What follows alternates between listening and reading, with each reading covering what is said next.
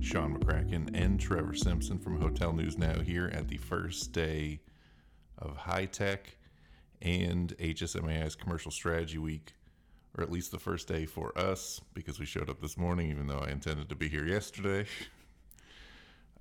So Trevor, you spent most of your day here at HSMAI's Marketing Strategy Conference, which tomorrow they're going to switch over to the Revenue Optimization Conference. Correct. So what was your big takeaway today from the HSMAI event?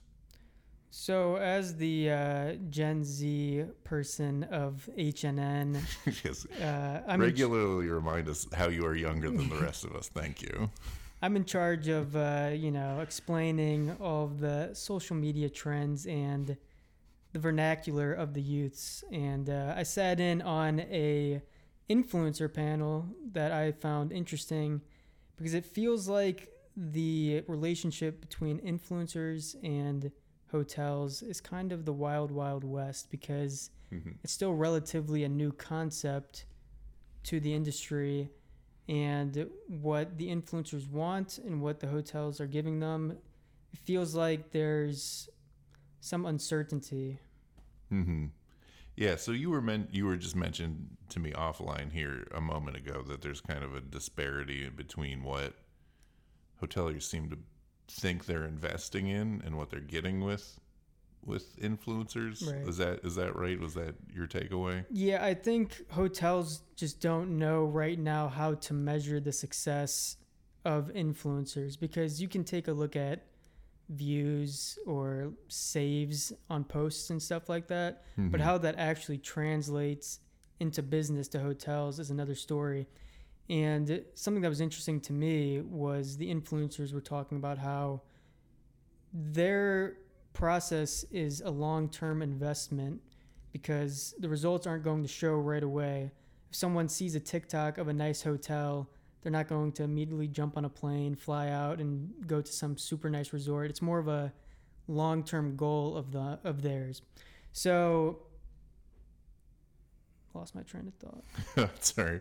I mean, so I guess in marketing speak, and this has come up a few different times today through the course of the conferences, it's more of a, it's that idea of top of funnel marketing versus bottom of funnel, where it's like you can market to someone hoping that they'll immediately buy a thing, right? Right. That's something you can do, but you also need to do like a brand marketing campaign so people are aware, and that doesn't result in somebody buying something in that moment, but you need that brand awareness long term. So it feels like from what you're saying and hearing that the influencers see themselves as a branding exercise. Yes.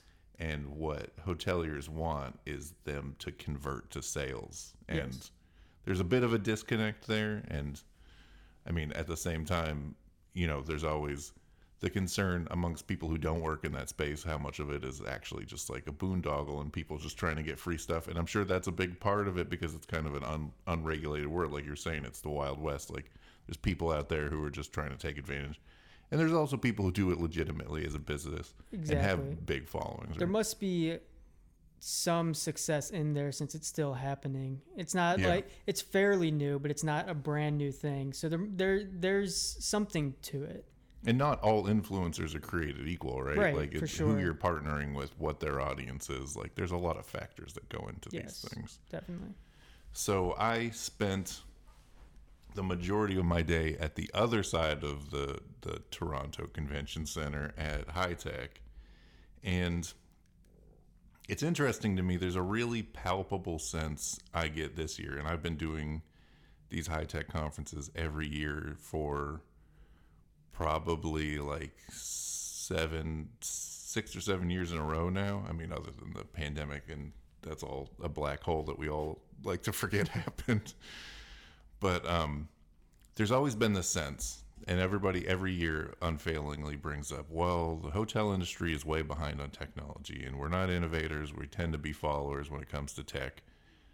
And I think people are just kind of over it with that. Like, not over it in like saying that, but over it with that being the case. Sure. Like, more and more people are getting really frustrated with the glacial pace of change in the hotel industry.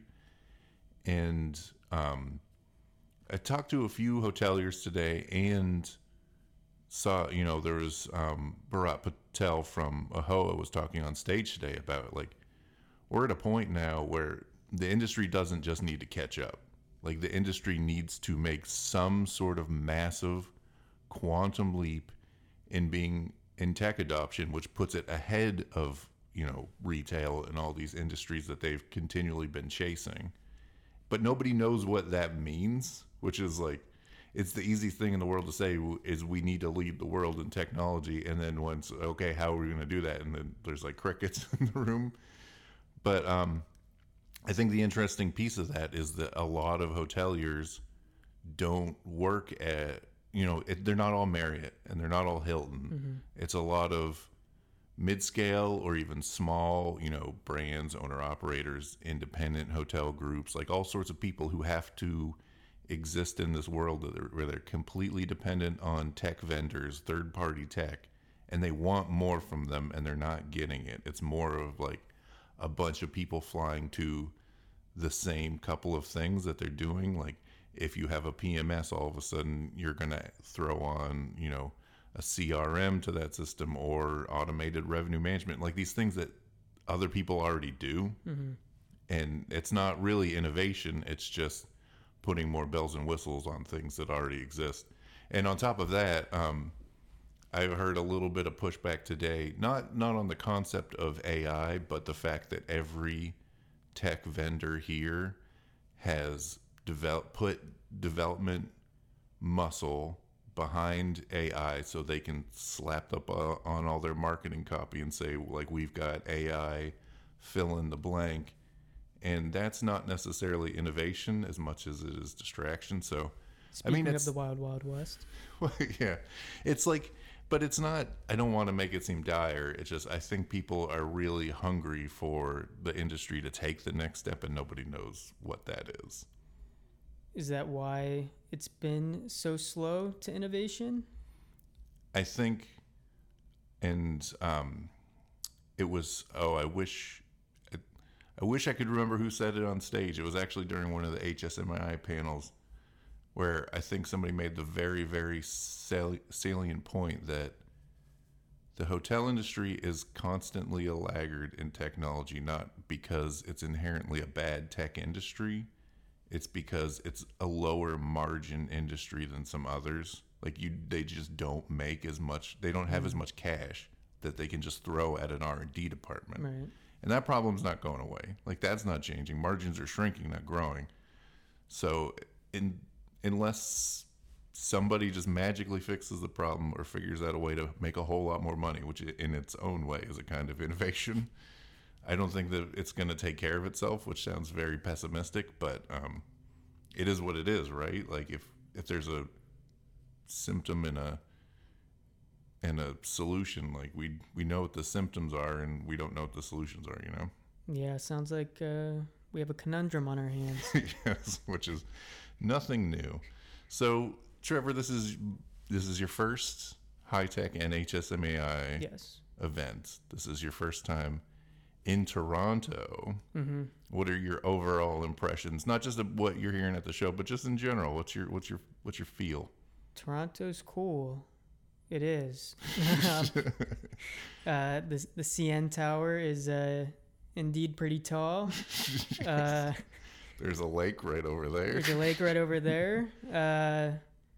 Yeah, first time out of the States as well. Yeah, which is a big moment for you. We were talking about in our Uber ride in that it was your first international trip, and it's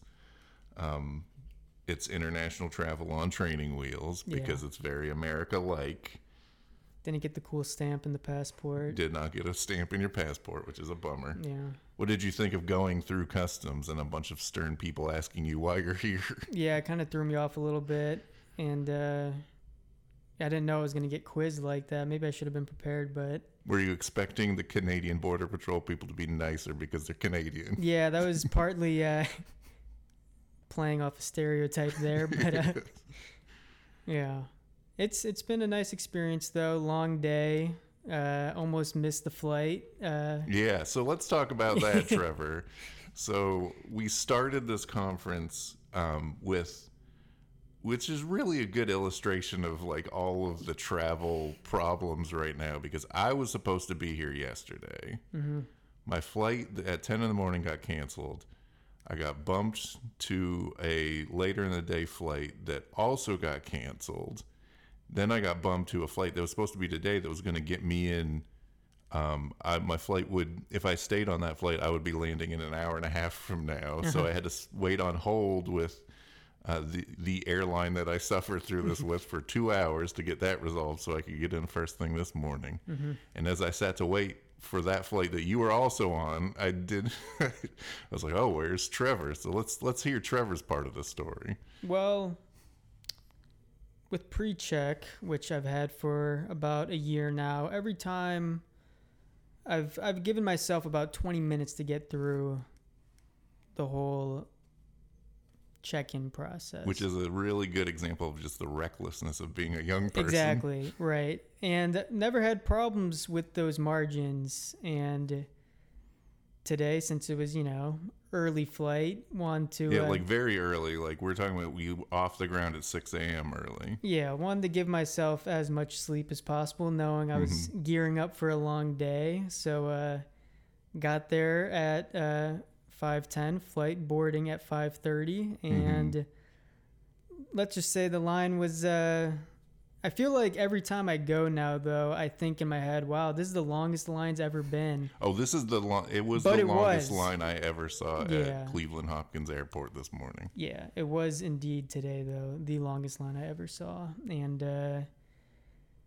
time was ticking out on me. Yes. And, I was sitting there just watching the clock for you, because it said even in the app, it's like doors close at 5:45 a.m. and I'm sitting there on the plane like, is Trevor gonna make it? Like I literally looked at my phone, it was 5:44, and then I look up and there you come strolling in. Probably out of breath. Yeah. Yes. I had right as soon as I got through the pre-check,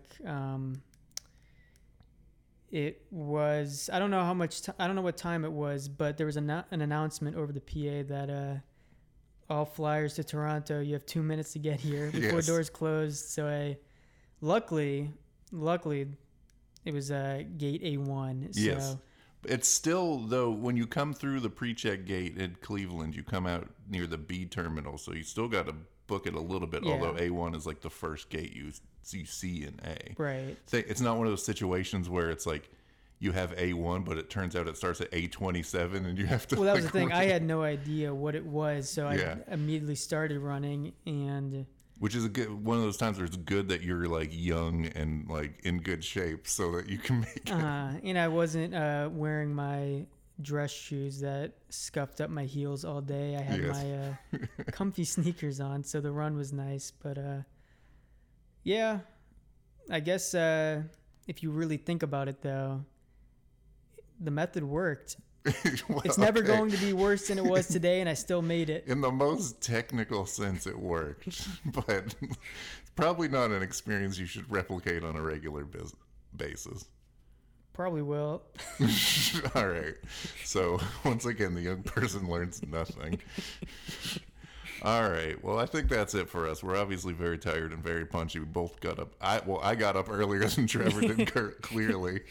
But we both got up pretty early, so I think we're going to call it right now. Trevor, any final takeaways from the day? Nope. All right. On that note, we'll see you later. Stay tuned at hotelnewsnow.com for more.